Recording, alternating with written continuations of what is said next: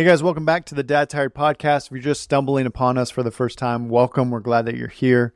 We're just a bunch of normal dudes who are trying to figure out what it looks like for us as men to fall in love with Jesus and then help our families do the same. If that resonates with you, we'd love to have you join our community. We've got a totally free online community of like-minded men. If you go to dadtired.com, click the community tab, you can join us today. Again, that's totally free.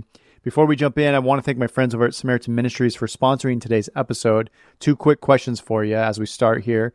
The first is, how are you paying for your family's health care? And the second is, how is that working out for you? If it's working perfectly, great. You don't have to listen anymore. But if not, listen closely because we do have a solution, a biblical solution. It's called Samaritan Ministries. Samaritan Ministries is a community of Christians paying one another's medical bills. It's not insurance, but it is assurance that you're part of a healthcare sharing community where members care for one another spiritually and financially when a medical need arises.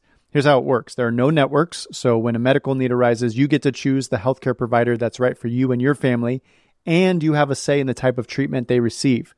You'll send your medical bills to Samaritan Ministries, and they'll notify fellow members to pray for you and to send money directly to you to help pay those bills.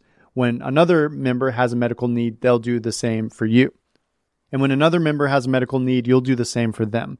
This is what biblical healthcare sharing looks like. It could be more affordable than what you're currently paying now, and if it's the right fit, you can even join today. You can learn more by going to SamaritanMinistries.org/dadtired. Again, that's SamaritanMinistries.org/dadtired. Matt, super excited to be with you today, man. For the audience who may not be familiar with you, tell us who you are and what you're up to these days. My name's Matt Furkovic. I'm a dad, first off, and a husband. My daytime job, I'm a police officer. I've been a police officer for going on 12 years. 2-time canine handler, been deputy U.S. Marshal, worked with some federal agencies for a period of time. Pretty involved in my church.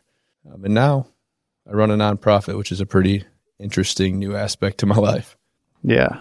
I'm super excited to talk about that, but I want to give backstory to how you and I met because it's pretty crazy. Yeah. I got asked to speak at a youth camp. How many, was that 2 summers ago? A summer and a half ago? I think it was 2 summers. I think it was 2 summers. Everything blurs. Maybe it was a year and a half, I think, because I think we've had one speaker since you. Okay. So a year and a half.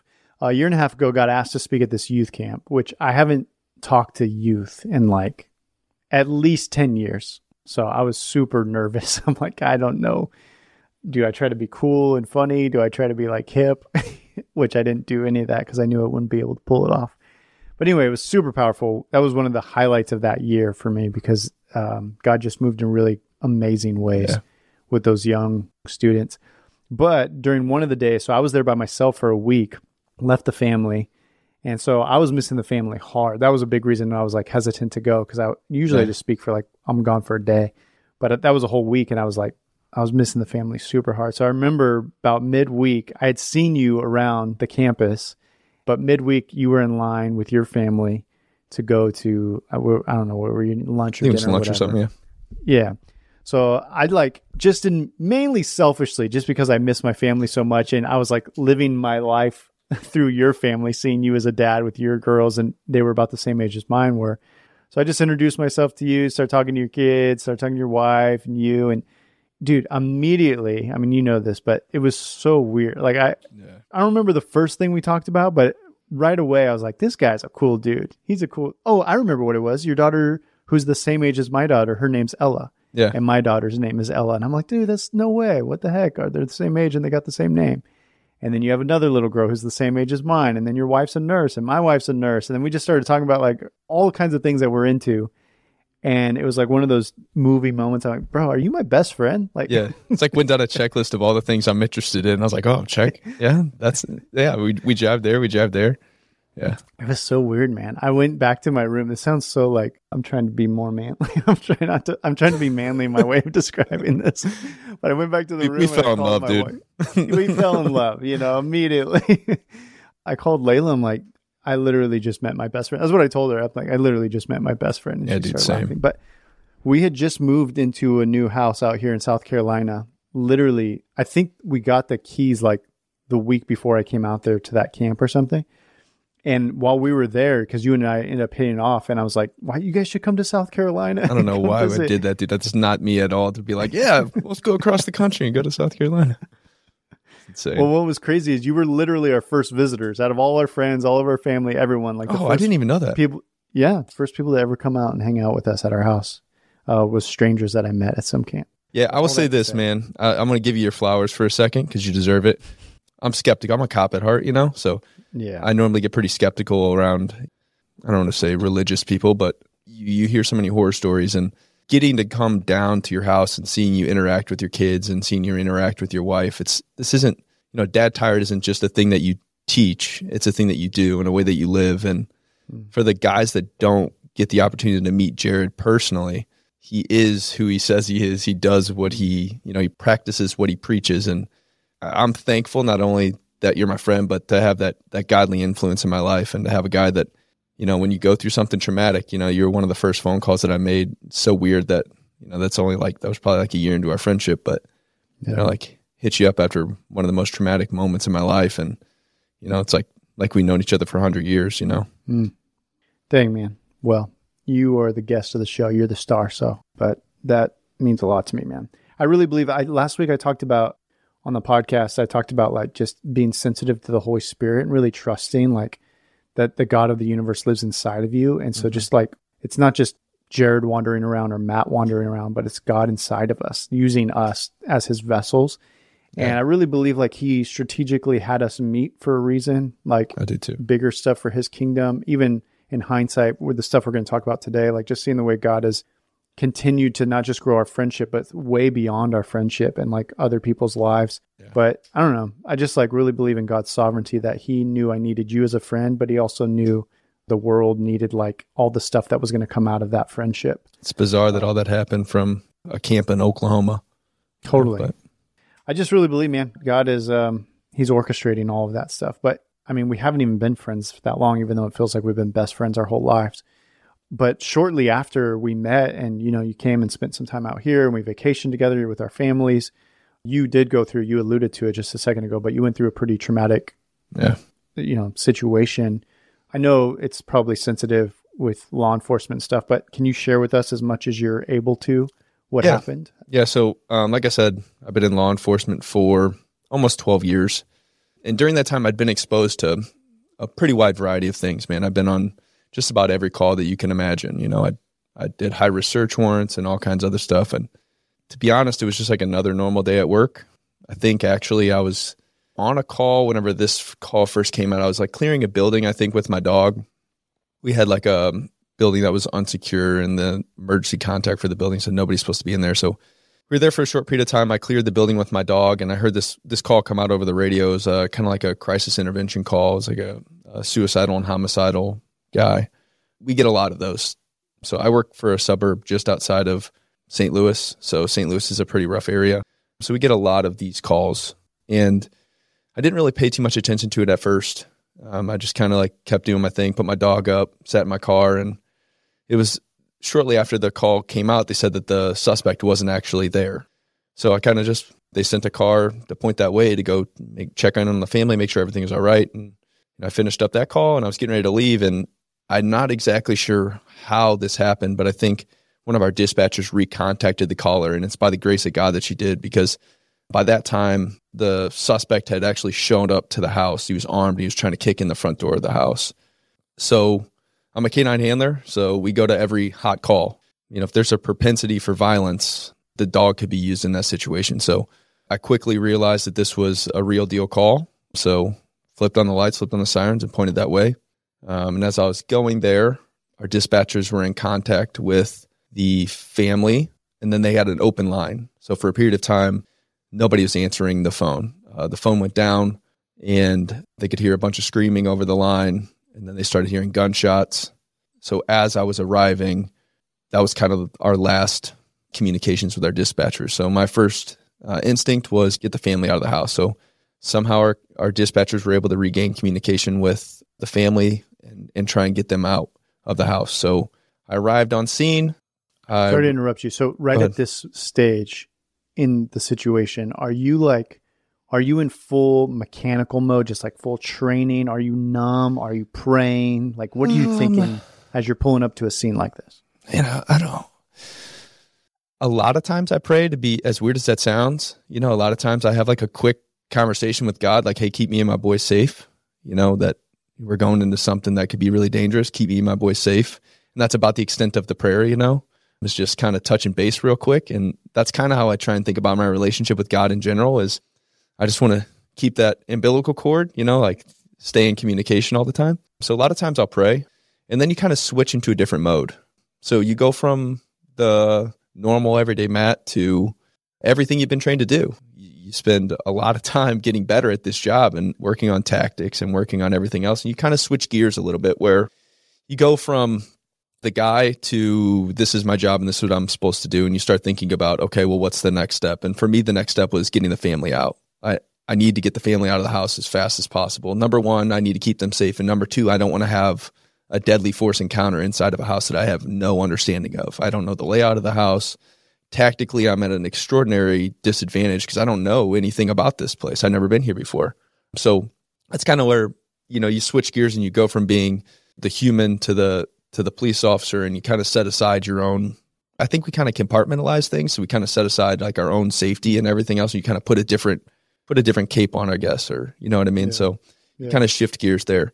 So that's what we did. So I made contact with my dispatcher and said, hey, we need to get these people out of this house. So as I was arriving, they were able to regain communication with the family and able to get them out. So as I showed up, I grabbed a rifle from my car and I started running down the street towards the house. And as I was arriving, the family was backing out of the house. So me and a couple of the guys that are with, we made sure that the suspect wasn't inside the car. We cleared the car, and then we got him out of there as soon as we could. From that point, things really slowed down. We knew nobody else was in the house other than the suspect. So our goal is not to be involved in any, use of force if we can not. So we slowed things down. We set up a perimeter, started communicating with a couple guys on scene about, okay, well, what's the next step? Can we get a drone in the air so we can kind of see the layout, and just working through the process to make our response as good as we can. So that's what we did. We set up a perimeter. It was really cold. It was November, and November in Missouri it can get chilly. The wind was really whipping that day. It was really, really cold outside. So we were outside, obviously, so everybody's kind of freezing, and they contacted the SWAT team. And for a period of time, there's almost this moment of calm where the suspect had went back inside the house. I've been on so many barricades, hundreds probably. Maybe not hundreds, but a lot. So, do you have any communication with the suspect at this point? We did not. That was one thing that we worked on too, was getting a negotiator in contact with them. And they tried that. And I will say that it didn't go well. There were some threats made towards law enforcement through those communications and, indicating that he wasn't going to cooperate with the process pretty much. So I think we were outside for quite a long time. Actually, I had a new guy with me, and it was so cold that day his hands froze. His hands were stuck like this. He turned around and he says, Matt. And his hands were like frozen and they're shaking. They're like purple. Oh my gosh. So it was a really, really cold day. So I called him back to me. I told him to put his hands in his pants, which, looking back, is a little weird, but I knew it would warm his hands up. So we did that. And then I can't even remember how much time had passed. It seemed like an eternity because it was so cold outside. And like I said, the negotiations weren't going very well. We found out that his dad had been shot, non-life threatening. And you could just kind of tell that things weren't going to go well. So the SWAT team was called out. They were staging, trying to get guys up to the scene to kind of, so we could switch roles because we had been outside for so long and it was cold. So as the SWAT team got ready to come up and relieve us, they were in the process of coming up to relieve us. The suspect walked outside of the house with a gun. We gave him a bunch of commands to drop it. He didn't. And then there was an exchange of gunfire, and he passed away. He didn't survive. And luckily all of us were safe by the grace of God. I wasn't hit and none of the guys with me were hit. So that's a really long story summed up in a really short period of time. There's a lot of details there that I kind of moved past pretty quickly, but that's kind of the gist of it. I remember you saying, you were in such like just training mode, like your brain had switched over into just doing what you had been trained to do. But that mode kind of broke, or you came out of that mode when you made a phone call to your wife. Yeah. Can you tell us about that? Yeah, I was really I was concerned. I know that everybody has social media these days. I knew that I knew that the news would be on this story pretty quickly. I knew that it would be all over social media relatively quickly. So I wanted to get in contact with my wife pretty quickly because I didn't want her to find out anything that happened through somebody else, Yeah. Sorry. So I asked the guy to get my phone, which I left in the car on accident, and I was able to call my wife, and that's kind of where you switched out of that mode again, So you go from being the police officer and doing what the police officer is supposed to do to the dad and the husband and the human. And as soon as I heard her voice, that's when it switched over. That's when I made that switch. So I tried my best to get the words across to her and let her know that I was okay, that I was going to be going to the hospital, but I was fine. Let her know that I was involved in an officer-involved shooting, and I didn't talk about any circumstances or anything like that with her because, number one, it's not really important to her at that time, and then number two, they really don't want you to talk about a lot of the stuff that's going on right away. It was a really brief conversation. It was probably a 30, 40-second conversation. I think she could feel the emotion in my voice, and I could definitely feel the emotion in her voice. And so I let her know what hospital I was going to. They threw me in an ambulance with a couple other guys, and we went to the hospital. She actually met me at the hospital, which there's something really comforting about having your significant other that you've promised to do life with, be with you, after pretty quickly after something like that. And, I can't give great enough props to like my command staff for making sure that was the reality of the situation, that they got her there as soon as possible. Because it meant a lot to me to be with her and for her to see me and for her to relax, because I could tell that she was tense as well. Because being a police officer's wife is a really difficult thing. It's not like an accountant, she has to worry about everything that I do at work. And, we work crazy hours and I do crazy things at work. And for a long time, I kept a lot of that away from her. I didn't really tell her a lot of the stuff that I was doing because I just didn't think she needed to know. She would just worry. But after this, it's kind of hard to keep those things from her. Yeah. I mean, you obviously have to, but you skipped over so many of the details of the story. But I mean, you made it sound pretty clean cut, but I mean, your life was really in quite a lot of danger that day. I mean, you were close to not walking out of there. Yeah. Yeah. I guess the reality of the situation is that a little bit better aim, and I probably, would have been fighting for my life. Yeah.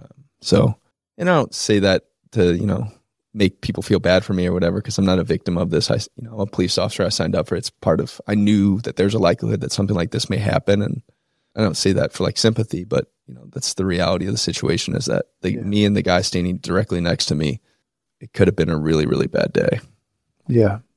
First of all, dude, I know we're like best friends here, but I'm just so grateful for guys like you, that get out there and are willing to step in situations so that the rest of us nerds can sit behind desks and record podcasts and not feel as like we're in danger because of the brave men and women who suit up every day to do that. So I'm just really grateful for people like you.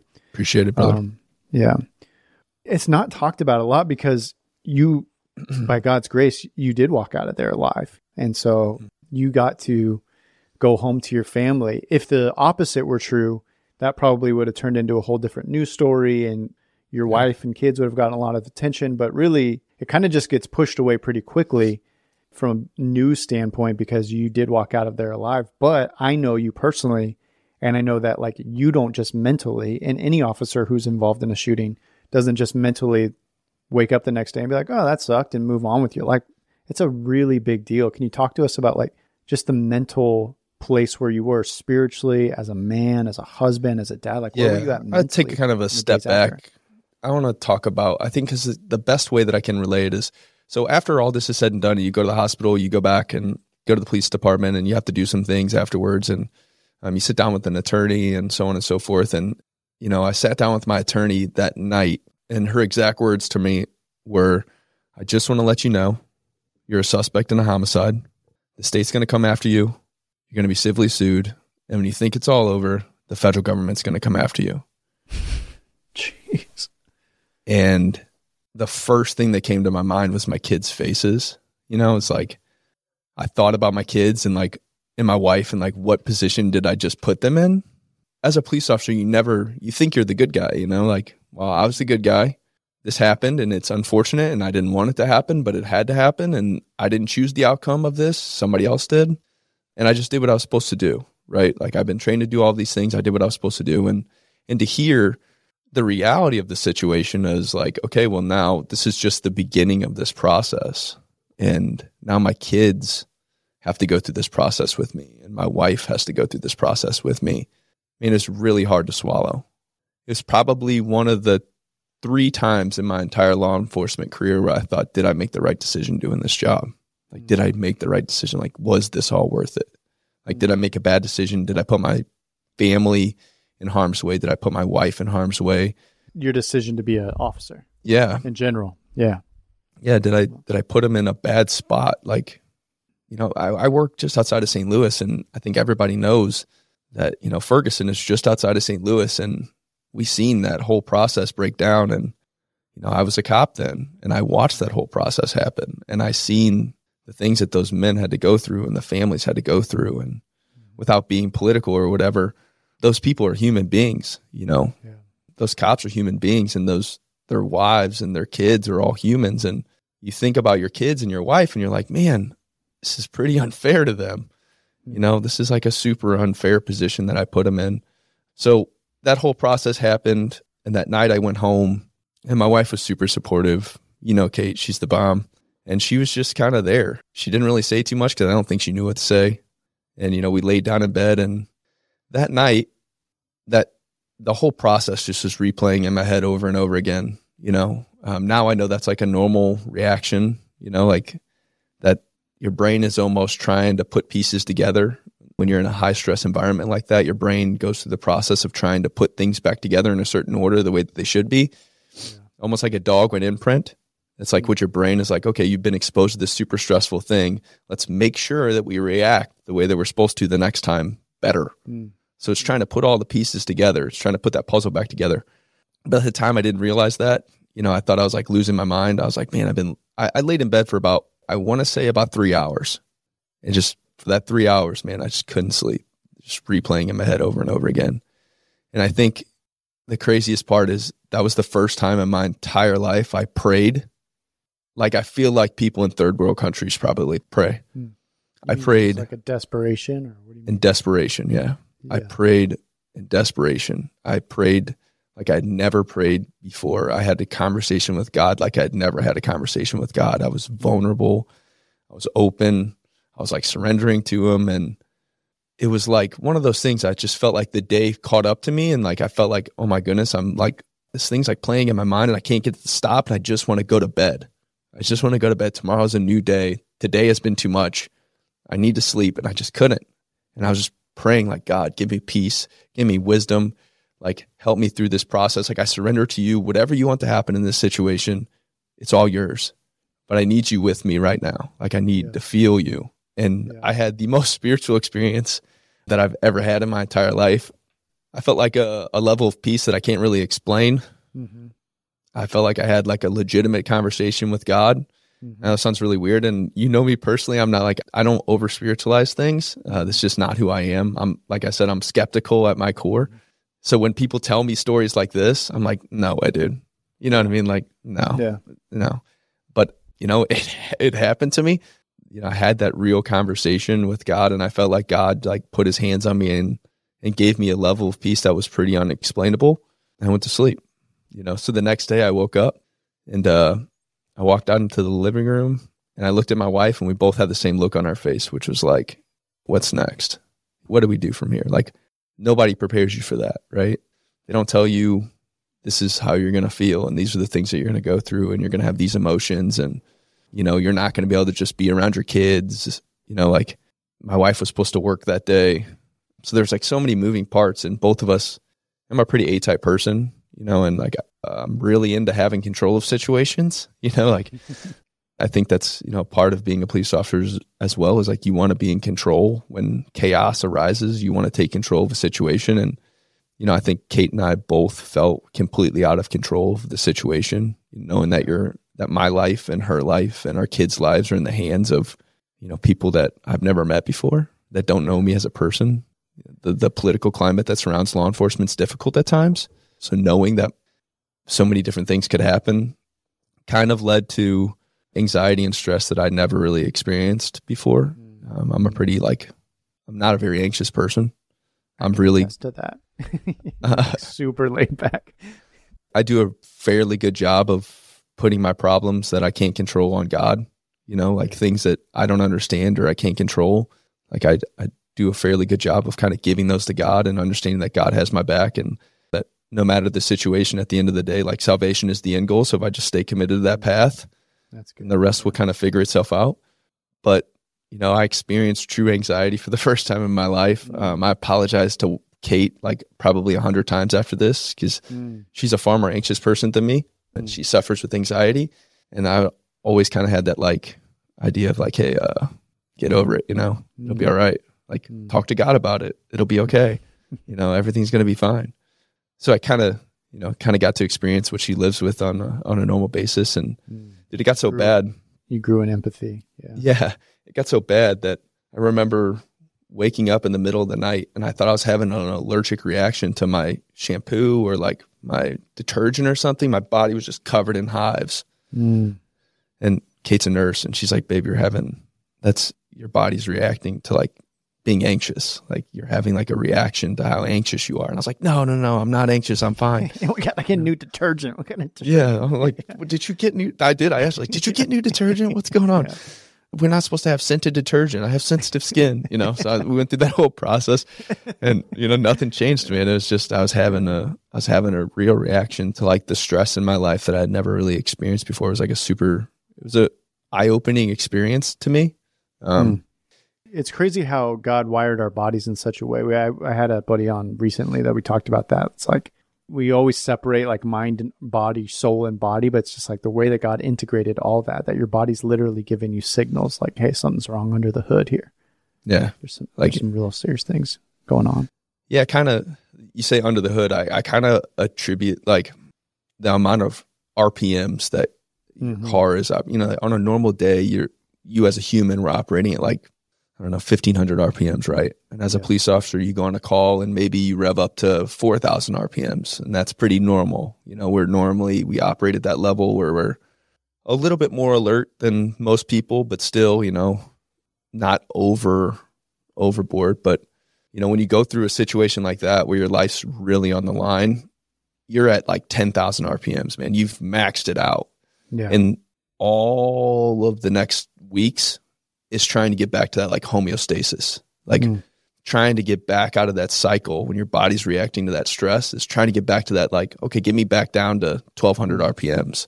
I just need to get back to 1,200 RPMs. And all of the injuries related to that stress are keeping you at 4, 5, 6, 7.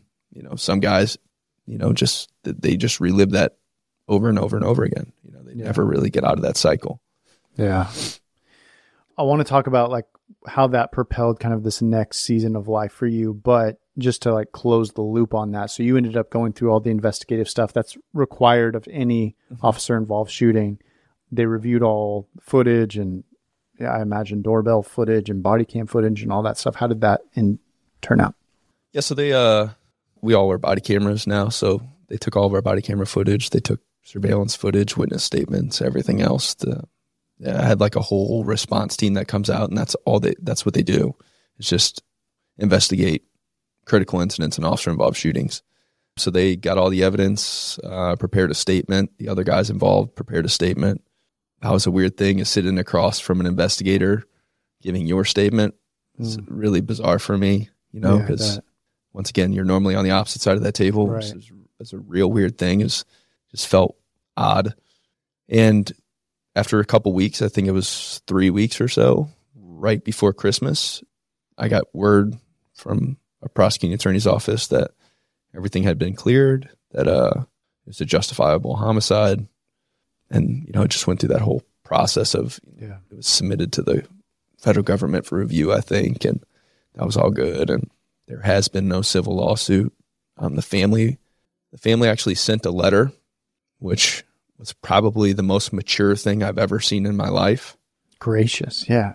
Yeah. Just, I can't believe I moved past that part, but that was another thing that gave me a humongous level of peace, is just knowing, I've never been able to communicate with those people. And if I would give them probably the biggest hug in the world. Because it probably was a really difficult day for them, and I hate to be the guy who had to be involved in that, but I felt like God put me there. I'm not sure why or what, but they sent a letter and kind of just told us not to second guess ourselves and that we made the right decision. And, it's the fact that they just were willing and able to be so vulnerable and to be so gracious, and to have enough understanding to look past their own personal feelings, which I'm sure they were grieving.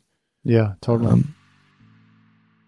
Hey guys, hope you're enjoying this episode so far. One of the things Matt and I are talking about, we're going to continue to talk about on this podcast episode, is just how important it is for you to be connected with like-minded men. That's one of the biggest goals for us at Dad Tired. Actually, one of my goals for the next year is that every single listener in the United States, we're going to start there, would be able to type in their zip code, and within 100 miles of where you live, you can find a Dad Tired meetup happening near you.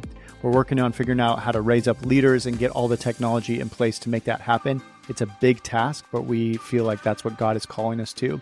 If you want to help us do that, you can go to dadtired.com/donate. We do have a donor in the month of December who is matching every single donation up to $30,000. We've raised about $6,000 so far, so we've got a long way to go, but we would love your help in helping us get to that goal. Again, you can go to dadtired.com/donate. We'll jump back into today's episode. Which is so unfair to them, it sucks. It sucks for them. Mm-hmm. But the fact that they were able to do that, and it meant the world to me, man. Yeah. And I know it meant the world to the other guys involved as well. Yeah. So. Huge gift. You guys ended up coming back to our house. Yeah. Just keep coming to our house, which the door's open all the time. Yeah. You guys ended up coming back a year later and spending some time. We spent some time together as a family. And I remember during that time, you were like, as a family, you guys were just wrestling through, like, I feel like God has something for us. I feel, you didn't use these words, but I could tell like the Spirit of God was like poking you, like just like annoying you, almost like there's something, I'm going to put something inside of you that you don't even know is there yet. And you're like, what is this feeling, Jared? Is like, am I supposed to be a pastor or go into ministry? Am I supposed to help people? Like, I know what I felt when I was going through that crap, and it sucked so bad. It was lonely and confusing. And I remember we were sitting on our couch talking about this. You guys stayed up late with us and talked about this. And then we went to church and you guys were having breakfast. I remember getting a text from your wife. We were in a group text and she said, like, I feel like God just gave us the most crystal clear answer that we've like ever had in our life. And you ended up coming back over to our house and sharing this idea with us. It was like insane. It felt like God literally, I don't know how much more clear he could have made it other than like writing it out and like sending it to you as a note, but he just put this like vision on your heart of what was next for you guys. So anyway, I'd like to spend the last few minutes of our time together just like talking about how all of that ended up shaping what you're doing now. I mean, you're still an officer, but what else are you doing? So, man, this is so funny that this is the way that it all broke down, but I had really felt like it's really weird. So the next youth camp that we went to after you came, I did a teaching series with our kids about David and Goliath. And this was kind of the onset of it. And it was almost like it wasn't like the normal, like, I'm going to teach you about David and Goliath. It was kind of like the teaching series was about how God prepared David before he ever realized that he was prepared. He talks about how God had saved him from the jaws of the lion and the bear. And he goes through that whole process and like, God didn't forsake me then. He won't forsake me now. Like, I can do this. And I don't know why I taught that series. I don't remember exactly what was the onset of it or why I did it, but it kind of stirred something up in me. I was like, okay, well, what was God preparing me for as we went through this? God has never forsaken me. I was involved in this thing. How can I use this for the kingdom? And to be 100% honest, my first reaction was like every 20-year-old to 30-year-old man, I was like, I'm going to start a podcast, like I want to do a podcast and I'm going to interview guys who've been involved in officer-involved shootings and try and end the stigma surrounding just being okay and not talking about your emotions and everything else. And my wife, being the better half, was like, no, She's like, no, you did not go through all of this just to start a podcast, you know? Nothing wrong with the podcast, Matt. Just to put that out there. I'm a big podcast fan, but I agree with you. Yeah, there's more to be. She's like, something's bigger than this, you know? Like something else is going on. And dude, we wrestled with it for a long time. And I just kept praying that like, I'm trying to let go of myself here and I'm trying to do what you want me to. Just make it obvious to me, you know? And I did. I struggled like, man, am I supposed to get into ministry? You know, I've been preaching at my church for a little while. My pastor has like invested in me a lot. So I started preaching, and like that whole process of going to that, officer involved shooting really drew me close to God, especially that experience that I had was like, it really drew me close, you know? Yeah. So I felt like I needed to do something. So I was just wrestling with it for a long time. And like you said, man, we went to breakfast one day, and my wife's so much smarter than me. We were just kind of having a conversation, and I was like, babe, I feel like I'm supposed to do something. Like, I don't know what it is, but I feel like we're supposed to do something. And she goes, what if we did like a nonprofit? I was like, bing, the bells all went off. We decided to start the 1078 Project over, I don't remember what that place is, like the French Bakery or something in South Carolina. I can't remember the name of it, but it's something like that. Their food was delicious. But we decided to start a nonprofit over some really good breakfast. And then, the wheels just started turning, man. And again, it wouldn't have been possible without you. You like kind of guided me through this process. Been a giant mentor to me.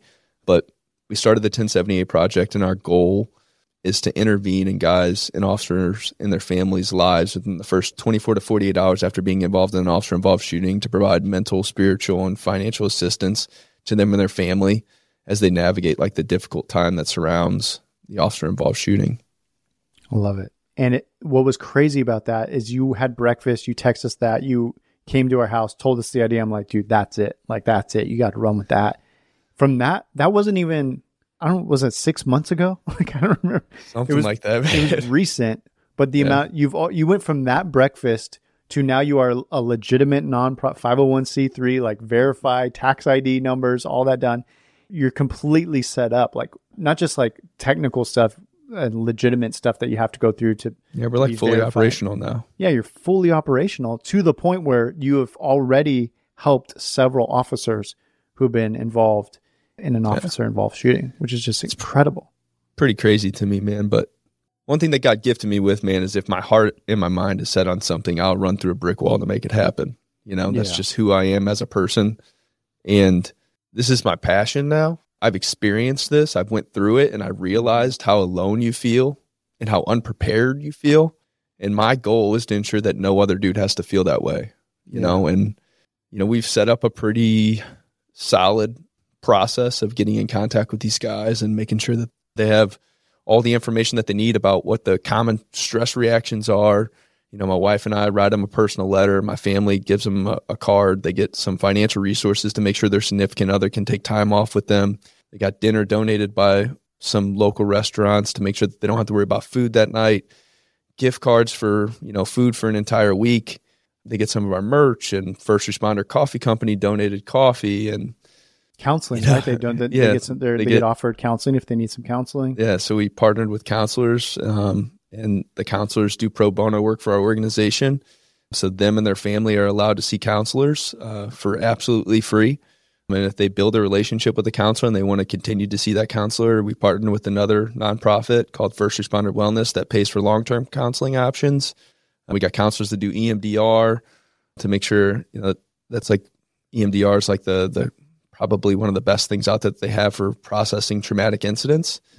So our counselors do EMDR. They're all directly related to law enforcement. One is a former cop who was shot in the line of duty and involved in an officer-involved shooting. Another one, her husband died in a car accident as a police officer, like on his way home from work. So she's a widow of a police officer. The other one's been working with law enforcement and first responders, firefighters, and paramedics for like 20 years. So they're all directly related to the law enforcement community one way or another, because we do process things differently and we understand things differently, look at the world through a different lens that a lot of people don't look at. And it's important to me that these guys and their families get to talk to somebody who truly understands who they are, what they are, and what they do for a living. We're doing some really cool stuff next year too. We're sending guys all over the country. We're sending guys down to Florida, just outside of Tampa, for fishing trips. just a way for us to give back and allow guys to spend time with other, men that have been involved in critical incidents and officer involved shootings, take some decompression time, get away for a while with them and their family. We're doing another fishing trip that's in Missouri. We partnered with another nonprofit to send guys on whitetail hunts. We're trying to send guys down to Florida to do an alligator hunt. So I mean, come into my backyard and hunt those alligators, but yeah. I know, dude. We're doing all kinds of crazy stuff. One thing too, man, is I just partnered with a jiu-jitsu gym who's donating their time and their services to guys to make sure, they can get on the mat and roll and better themselves mentally and physically. So, yeah, dude, we're rolling in the right direction. Dude, you're doing incredible stuff. What the goal is, what we don't want is officers to be involved in these officer-involved shootings. And like I said, when they win's probably not the right word. When they come out alive, which is the goal, obviously, we don't want any officers to lose their life in the line of duty. But they oftentimes can be overlooked and just everyone kind of moves on. And yet they're going through some really heavy, dark stuff, as you personally experience. Yeah. And what we don't want is officers to go through that alone and to take a bad situation and just start making it worse mentally, spiritually, relationally. Their marriage start to fall apart. They don't feel like they can function at work. They're not the parent that they were before. So you're really intervening. It's not just like practical stuff it is practical stuff, but it's also just like you're really setting them up to not go down, like I said, to take a bad situation and make it even worse. Yeah. And, my pastor and I sat down and we broke down like where your relationship really is with God after you're involved in one of these incidents. Like, what does God think about this situation? And what does God think about the use of deadly force? And, and that was something that I really struggled with too, is like, okay, well, did I damage that relationship? Because I say this all the time to my kids and to my wife and to my friends, like salvation is the end goal, right? Like that's what we should be hyper focused on, is salvation.